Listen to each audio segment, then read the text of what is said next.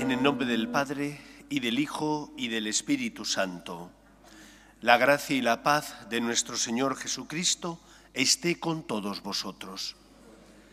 Nos preparamos para celebrar la Eucaristía, reconociendo con humildad que somos pecadores. Yo confieso ante Dios Todopoderoso y ante vosotros, hermanos, que he pecado mucho de pensamiento, palabra, obra y omisión, por mi culpa, por mi gran culpa. Por eso ruego a Santa María, siempre Virgen, a los ángeles, a los santos y a vosotros, hermanos, que intercedáis por mí ante Dios nuestro Señor. Dios Todopoderoso tenga misericordia de nosotros, perdone nuestros pecados y nos lleve a la vida eterna. Señor, ten piedad. Cristo, ten piedad. Señor, ten piedad. Oremos. Te pedimos, Señor, que atiendas con tu bondad los deseos del pueblo que te suplica, para que vea lo que tiene que hacer y reciba la fuerza necesaria para cumplirlo. Por Jesucristo nuestro Señor.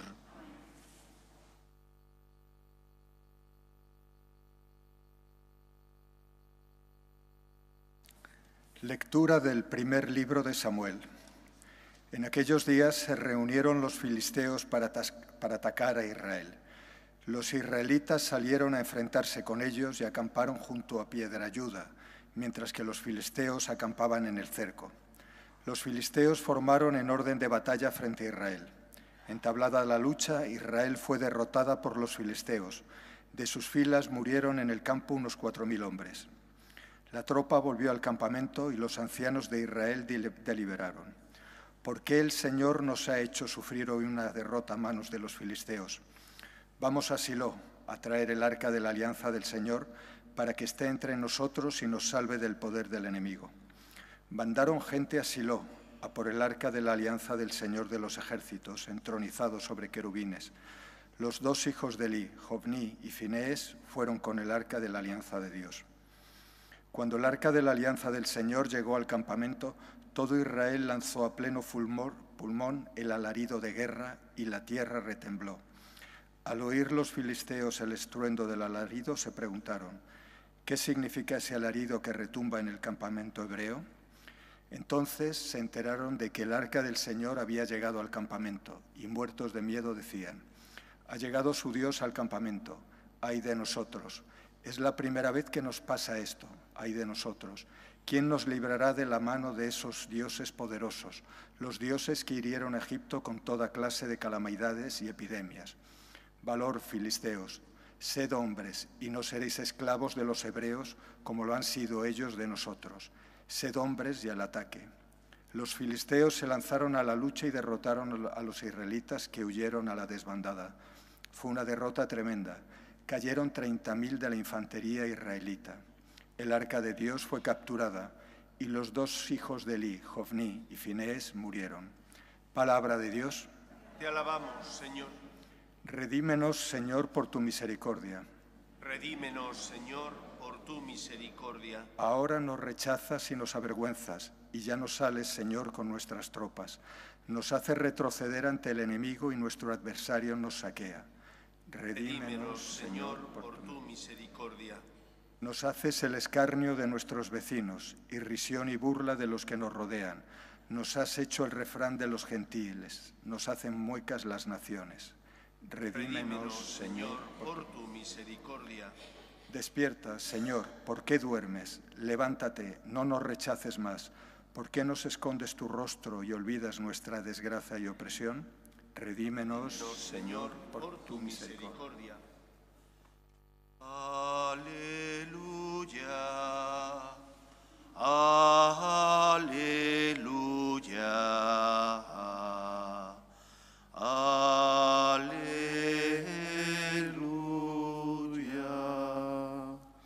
El Señor esté con vosotros. Y con tu espíritu. Lectura del Santo Evangelio según San Marcos. Gloria a ti, Señor.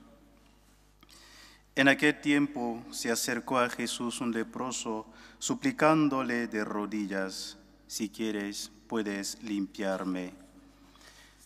Sintiendo lástima, extendió la mano y lo tocó diciendo, quiero, queda limpio.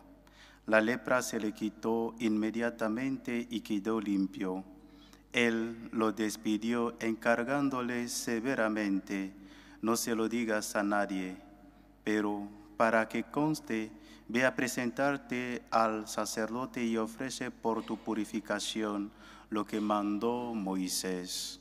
Pero cuando se fue, empezó a divulgar el hecho con grandes ponderaciones, de modo que Jesús ya no podría entrar abiertamente en ningún pueblo.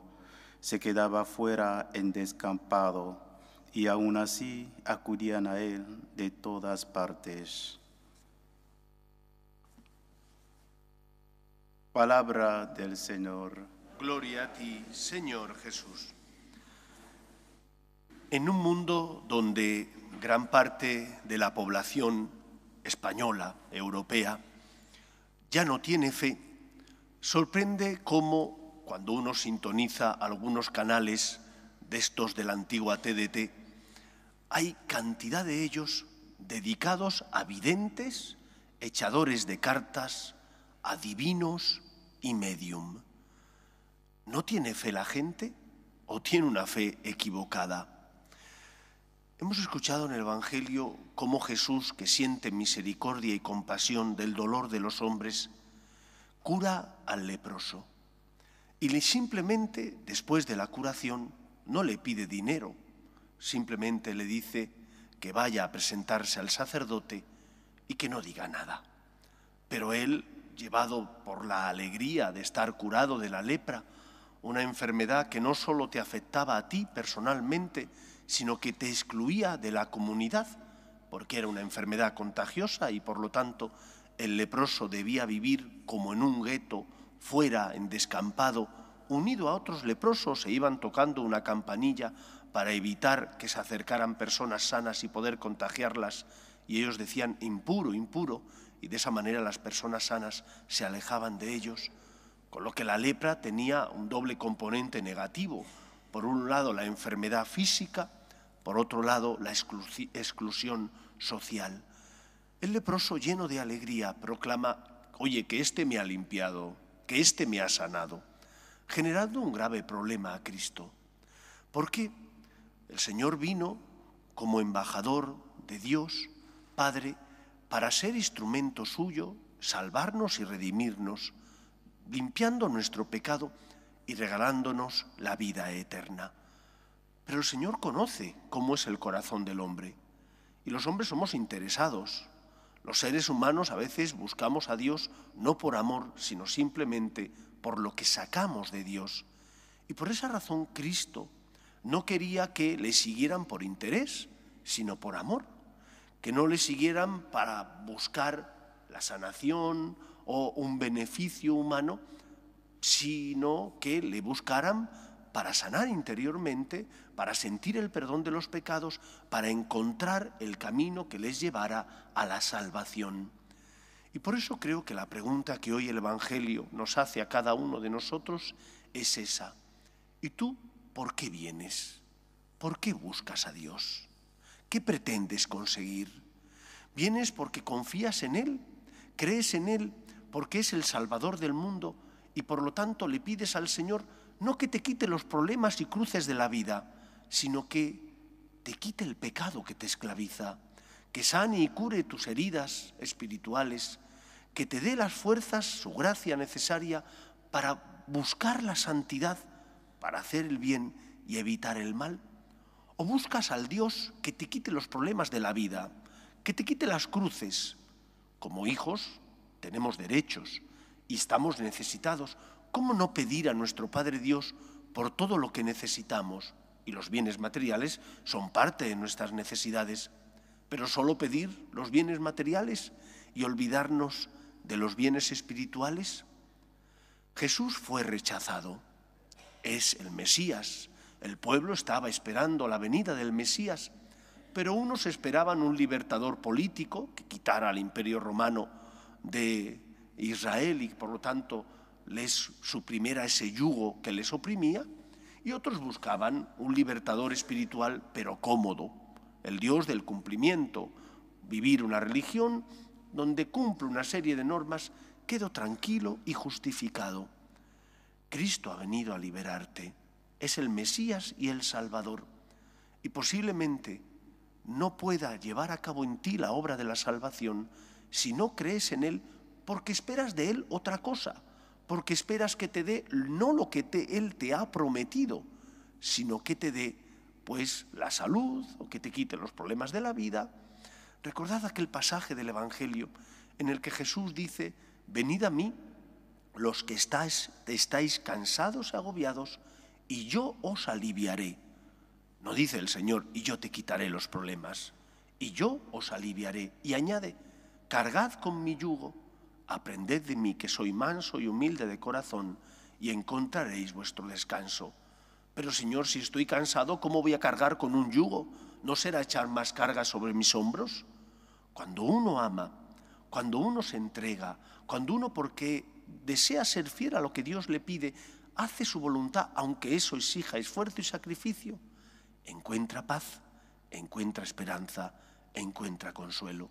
Quizás tenga menos tiempo libre, posiblemente tenga menos dinero porque tendrá que compartirlo con los demás, tendrá que morir a sus pasiones, pero encontrará la felicidad que consiste en amar como Dios nos pide.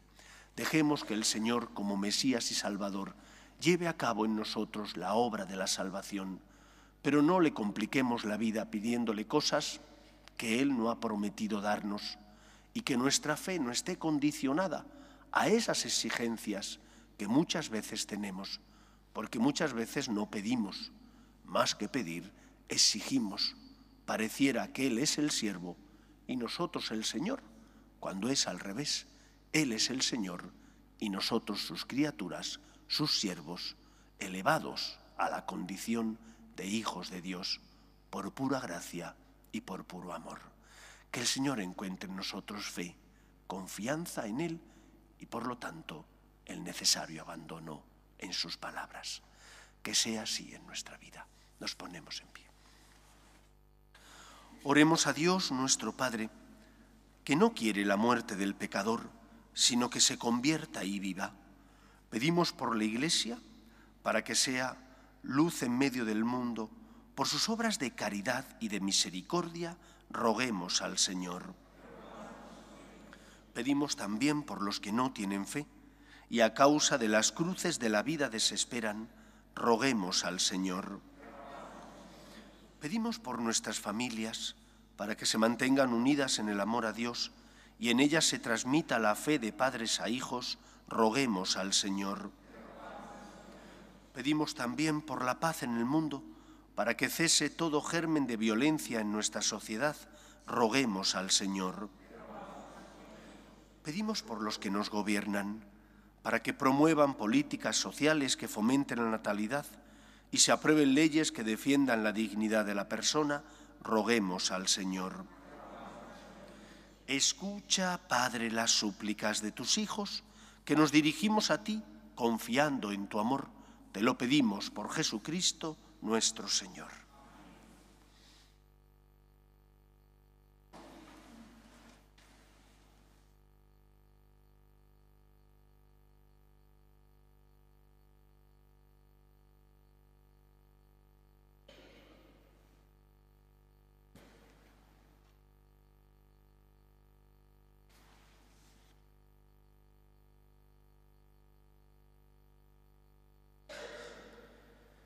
Bendito seas, Señor, Dios del universo, por este pan, fruto de la tierra y del trabajo del hombre, que recibimos de tu generosidad y ahora te presentamos.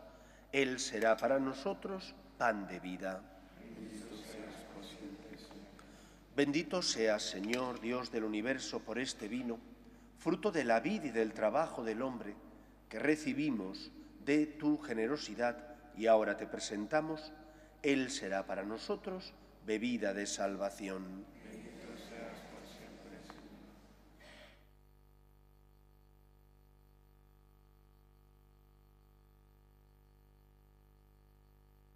Orad, hermanos, para que este sacrificio mío y vuestro sea agradable a Dios Padre Todopoderoso. El Señor reciba de tus manos este sacrificio para la alabanza y gloria de su nombre, para nuestro bien y el de toda su santa iglesia. Señor, que la ofrenda de tu pueblo te agrade, nos santifique y alcance para nosotros lo que imploramos piadosamente.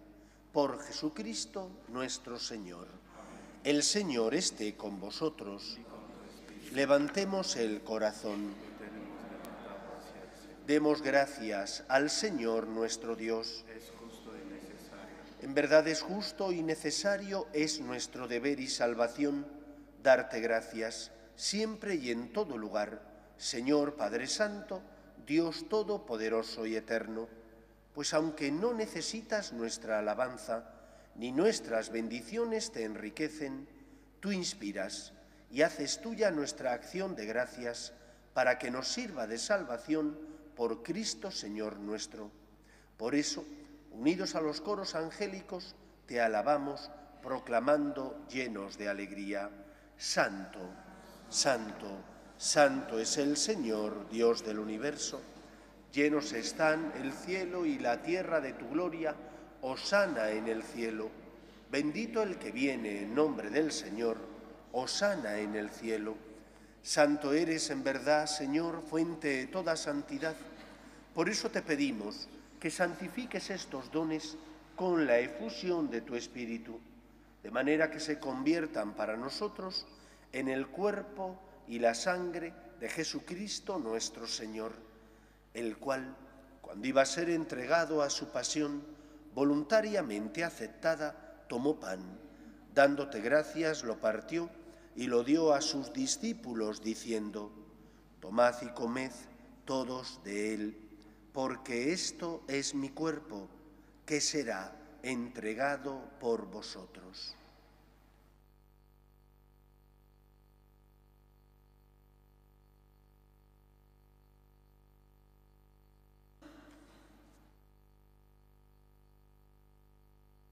Del mismo modo, acabada la cena, tomó el cáliz y, dándote gracias de nuevo, lo pasó a sus discípulos, diciendo: tomad y bebed todos de él, porque este es el cáliz de mi sangre, sangre de la alianza nueva y eterna, que será derramada por vosotros y por muchos para el perdón de los pecados. Haced esto en conmemoración mía.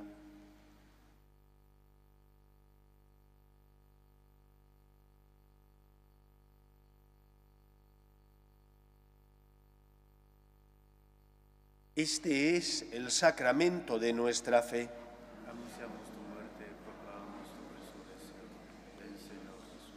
Así pues, Padre, al celebrar ahora el memorial de la muerte y resurrección de tu Hijo, te ofrecemos el pan de vida y el cáliz de salvación, y te damos gracias porque nos haces dignos de servirte en tu presencia. Te pedimos humildemente que el Espíritu Santo congregue en la unidad a cuantos participamos del cuerpo y sangre de Cristo. Acuérdate, Señor, de tu iglesia extendida por toda la tierra, y con el Papa Francisco, con nuestro obispo José, y todos los pastores que cuidan de tu pueblo, llévala a su perfección por la caridad. Acuérdate también de nuestros hermanos que durmieron en la esperanza de la resurrección, de María Luisa, Nora Elisa, Luz Marina, Hilda Rosa, y de todos los que han muerto en tu misericordia, admítelos a contemplar la luz de tu rostro. Ten misericordia de todos nosotros, y así con María la Virgen, Madre de Dios, su esposo San José, los apóstoles y cuantos vivieron en tu amistad a través de los tiempos, merezcamos por tu Hijo Jesucristo compartir la vida eterna y cantar tus alabanzas. Por Cristo, con Él y en Él, a ti, Dios Padre omnipotente, en la unidad del Espíritu Santo, todo honor y toda gloria por los siglos de los siglos. Fieles a la recomendación del Salvador y siguiendo su divina enseñanza, nos atrevemos a decir: Padre nuestro, que estás en el cielo, santificado sea tu nombre, venga a nosotros tu reino, hágase tu voluntad en la tierra como en el cielo. Danos hoy nuestro pan de cada día, perdona nuestras ofensas, como también nosotros perdonamos a los que nos ofenden. No nos dejes caer en la tentación y líbranos del mal. Líbranos de todos los males, Señor, y concédenos la paz en nuestros días, para que, ayudados por tu misericordia, vivamos siempre libres de pecado y protegidos de toda perturbación, mientras esperamos la gloriosa venida de nuestro Salvador Jesucristo. Tuyo es el reino, tuyo el poder y la gloria por siempre, Señor. Señor Jesucristo, que dijiste a tus apóstoles: la paz os dejo, mi paz os doy, no tengas en cuenta nuestros pecados, sino la fe de tu Iglesia, y conforme a tu palabra concédele la paz y la unidad. Tú, que vives y reinas por los siglos de los siglos, la paz del Señor esté siempre con vosotros. Y con tu espíritu. Daos fraternalmente la paz.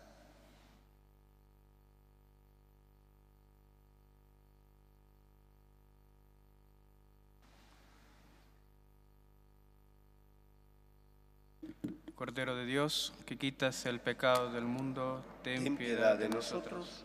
Cordero de Dios, que quitas el pecado del mundo, ten piedad de nosotros. Cordero de Dios, que quitas el pecado del mundo, danos la paz.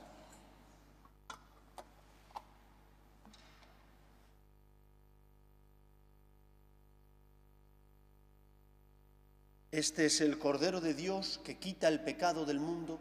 Dichosos los llamados a la cena del Señor. Señor, no soy digno de que entres en mi casa, pero una palabra tuya bastará para siempre.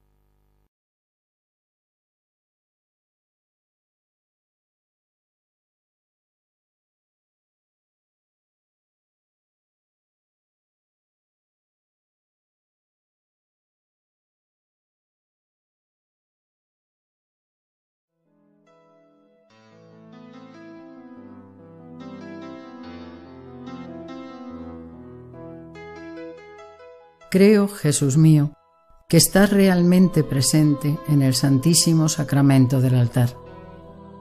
Te amo sobre todas las cosas y deseo recibirte dentro de mi alma. Pero como ahora no puedo comulgar, ven al menos espiritualmente a mi corazón. Y como si ya te hubiese recibido, te abrazo y me uno del todo a ti. Señor, no permitas que me aparte de ti. Amén.